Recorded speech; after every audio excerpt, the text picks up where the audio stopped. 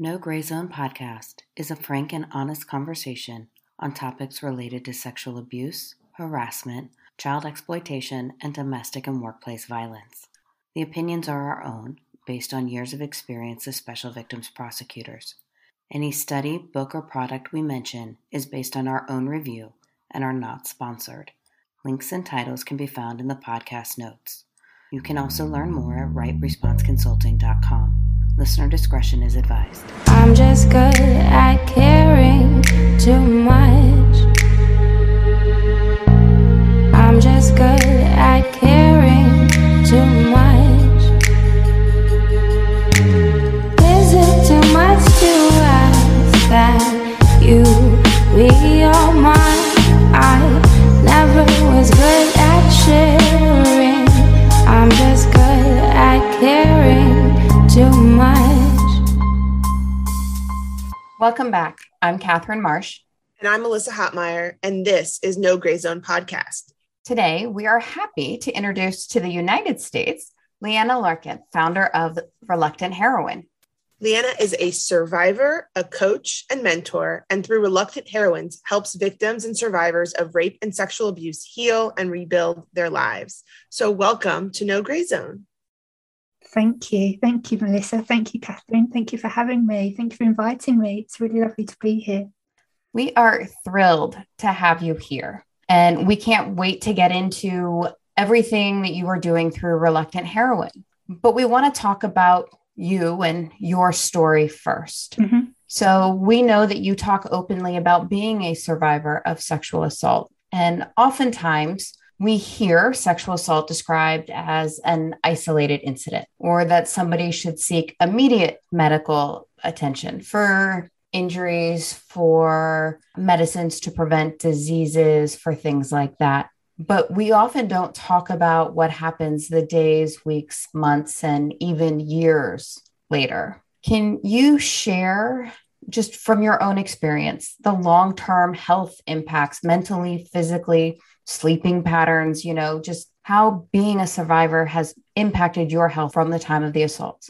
And you know what, Catherine, I love that question because it isn't a question that isn't spoken about enough or asked enough. And the response isn't something that's spoken about enough. Like you said, we do have a tendency to focus on the immediacy after a traumatic event, such as sexual violence, but the impact that sexual violence has long-term isn't something that's spoken about enough. So, thank you for asking that question. Thank you for giving me the opportunity to give voice to what so many women and humans across the world are suffering, but not able to find the language or find the space in order to express themselves or identify. So thank you. I think long-term for me, so for a long time I was in denial. I knew I'd been through some really horrific things, but I thought, I'm going to be fine. I'm going to be fine. Nothing, I can keep going. I can keep going.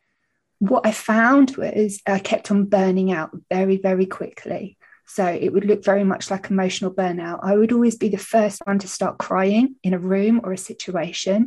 I would always feel like really, really guilty, like everything was my fault, even if I'd had nothing to do with whatever had gone wrong, whether that be at home or at work or in a social friend situation. I'd always be thinking, oh, was that me? Did I do something wrong? I was always blaming myself.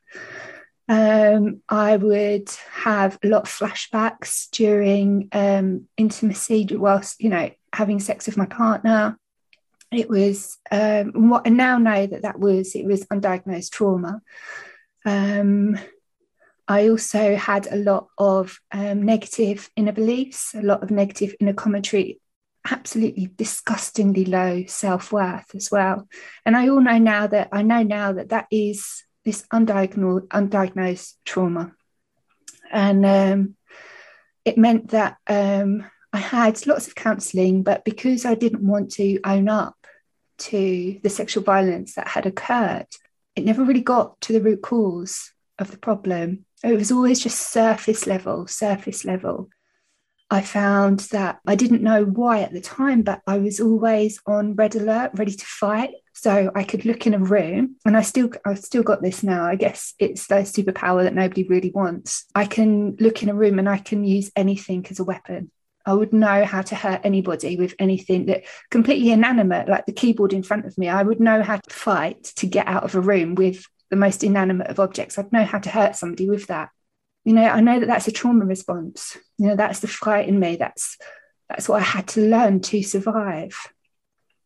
And so nobody talks about those long-term issues, going to the doctors and always feeling burnt out and overwhelmed. So they just give you antidepressants, but antidepressants, they don't heal, do they? They don't take anything away. They don't actually fix anything. They just mask what you're feeling, which, sometimes we do need to mask what we're feeling because it's too big, but it wasn't actually ever going to get to the root cause. Now I know that it's undiagnosed trauma. I know how to get the help, but certainly before I didn't know where to go. I thought that there was something wrong with me. I thought that there was something wrong inherently with me in my DNA. But I know again now that that's a symptom of complex trauma, undiagnosed trauma. It's not me. It's a symptom of what I've been through. And nobody speaks about that, because if you're not able to face up to what happened, and you are going to live in denial, you're going to have these symptoms, but you're not going to understand why. And I think it's really, really important that we start talking about these traumatic symptoms that we have as victims and survivors, because it explains so much of the way that our lives are shaped and formed. And without that knowing, we're blaming ourselves when really it's not our fault. And it's really unfair that we don't commit any crimes. We don't do this to ourselves, but we're the ones that have to carry it. So I think by facing up to it, as hard as it is, it explains so much. It's like a light bulb being switched on in a really dark room. You're like, okay, well, it doesn't feel any better, but actually I know why it is, and I know it's not my fault.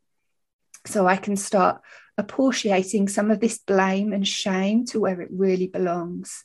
Because as survivors and victims, especially those of us that don't disclose, we internalize the shame, we internalize the pain, we internalize all the bad stuff, and we turn it all on ourselves.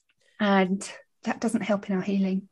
Absolutely. I think we always say, you're not to blame. And that's like the saying of the day, right? Like everyone says, yes, it's not your fault, but we don't really mean that, I think, as a society, because there's really not access to long-term care. And that kind of goes into my next question. And we've talked about it before. Mm-hmm. And England, I think, is far ahead of the United States, but not where we really should be. That every survivor's journey to healing is different. They need different things. And because of that, you sometimes need to talk to your employers about, needing time off to go to therapy, or needing time off, after, every 3 months, because you may be building up anxiety that just needs to be released in a mental health day. And so you sometimes don't get that support from your employer, and the laws, at least in the United States, don't provide you that support. And I know we've talked about your lack of support from your employer, and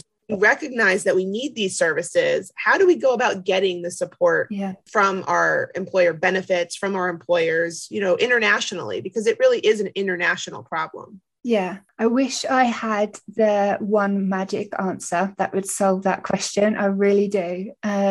Certainly here in the UK, there was no trauma awareness within both management and HR. They had zero trauma awareness, zero understanding of what it is like to be a victim of sexual violence and to come forward from that. I guess the answer is that those among us within our working spaces need to really hold themselves accountable as an ally.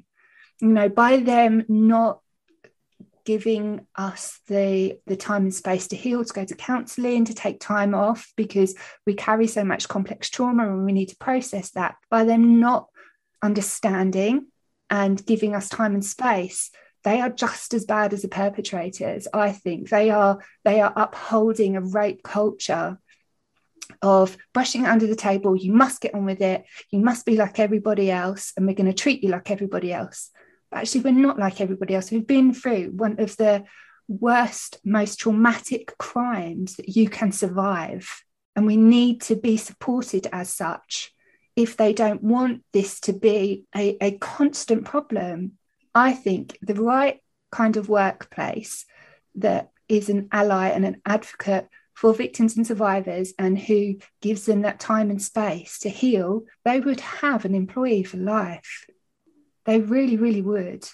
To be met with kindness and care and understanding is the one thing that victims and survivors need. To be asked, what do you need from us?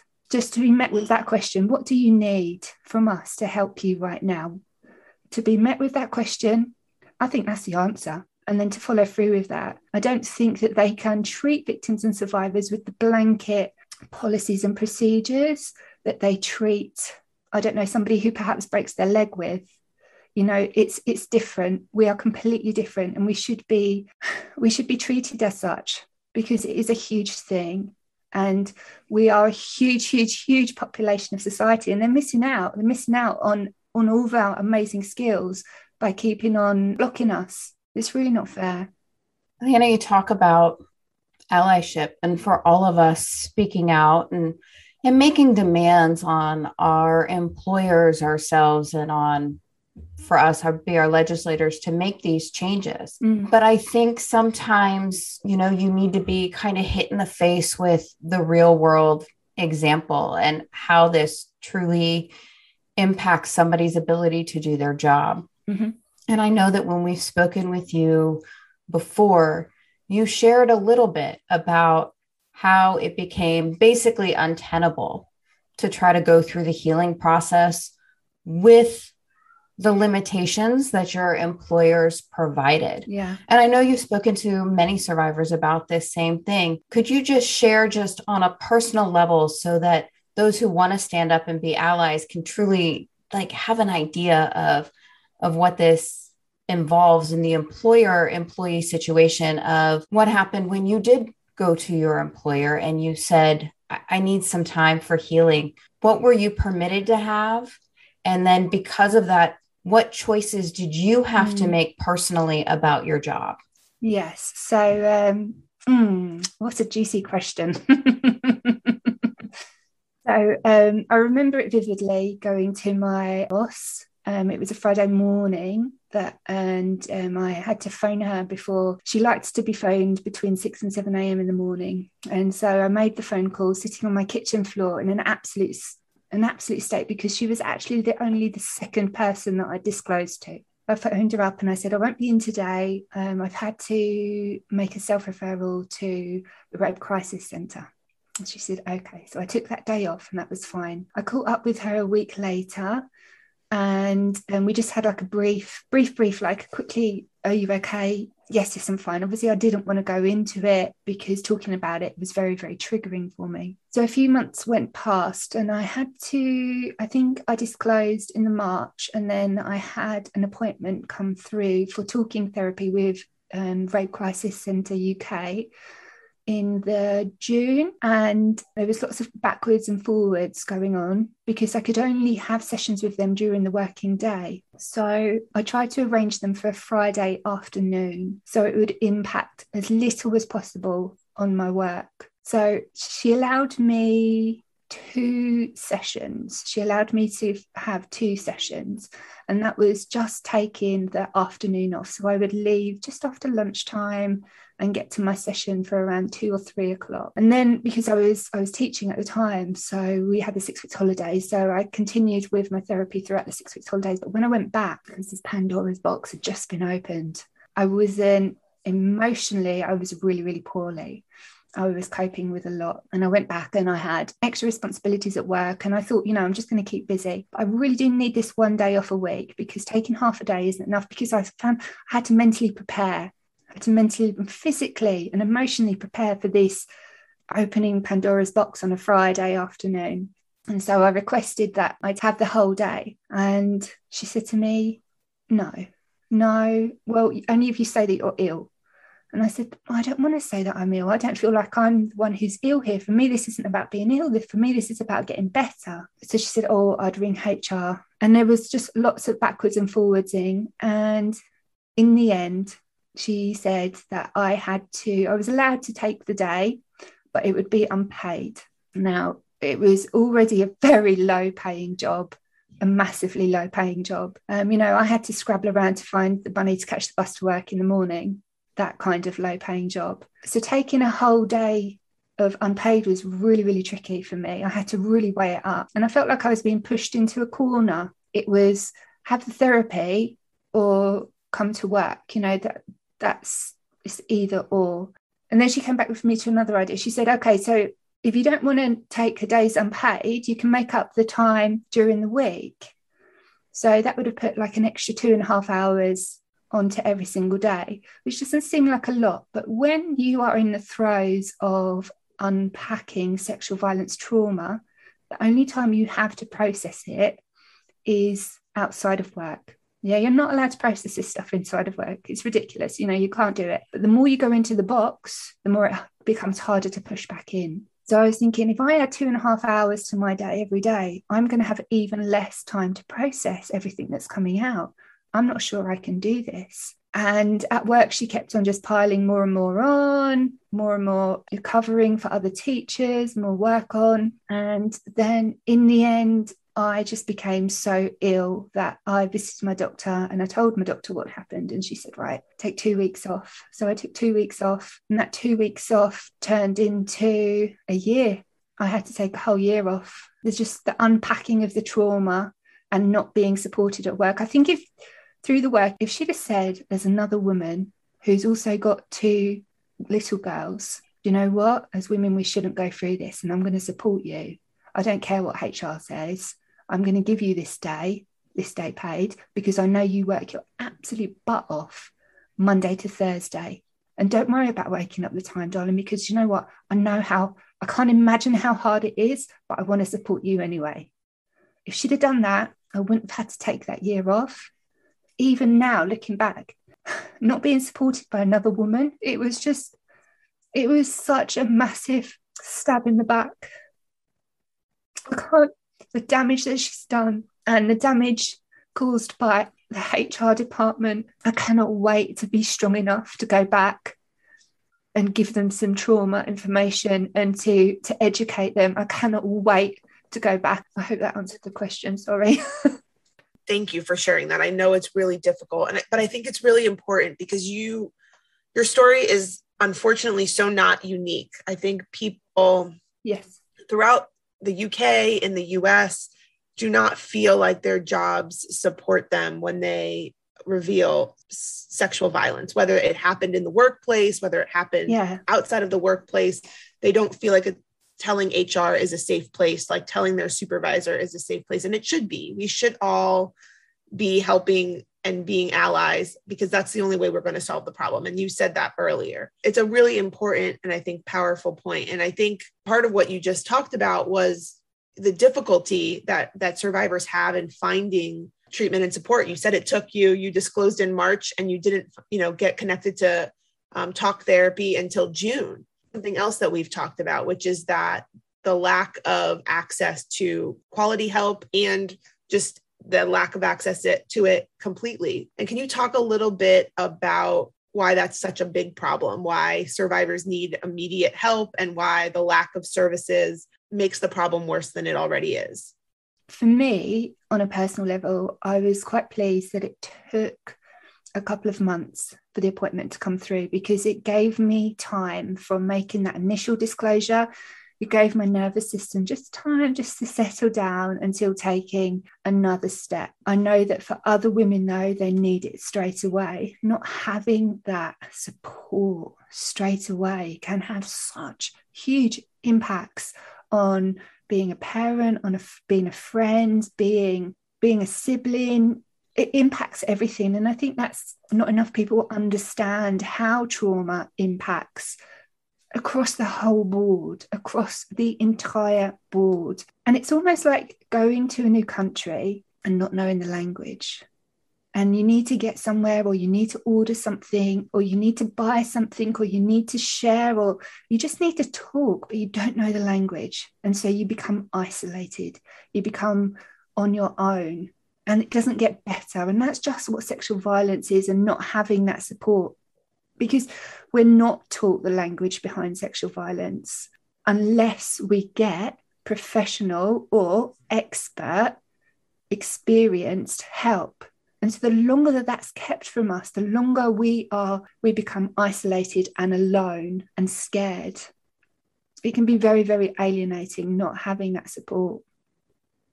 We do want to talk about what you've done so that no other survivor feels isolated or that they don't have anybody who speaks their language. So can you talk to us about how you came about opening up Reluctant Heroine?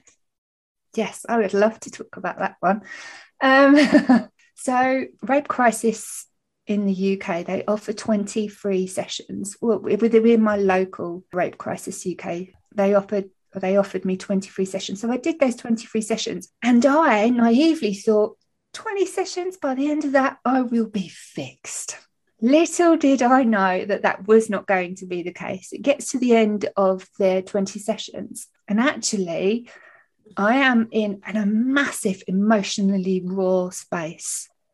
And then I'm just let go of. And I've been pushing ahead these whole sessions like, oh, come on, my whole life hinged on each counselling session, because I kept thinking, I've only got 20 sessions to get better. I've only got 20 sessions for this to fix. And it got to the end of the 20 sessions. And like I said, it wasn't finished.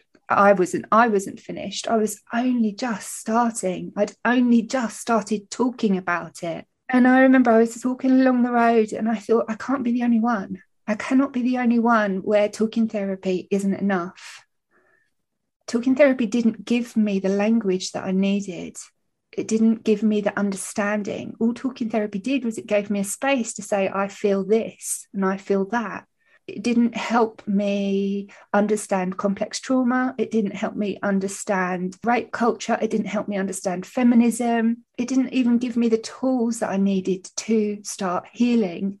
And so I started researching and reading and listening to inspiring and amazing people. And I thought, I cannot let the women who come after me be in this position, because it's not fair.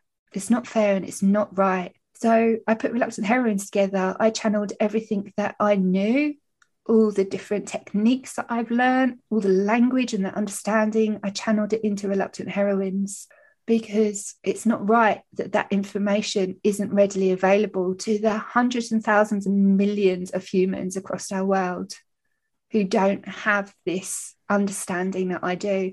I just want to share it with women, victims and survivors. I just want to help them heal. I want to be the person who walks alongside them in their journey. I want to be the person who strings fairy lights up during that dark, dark, dark, horrible phase, because to walk it alone and to walk it without the understanding or the expertise is horrible. Not even my local library had books on healing from sexual violence. You know, it's just not good enough. So I just channeled everything I had into this to give it to the women coming after me. I love the stringing fairy lights during the dark time. It really I love that. Talk a little bit about how how Reluctant Heroine works, the program works, for someone who may not know about it.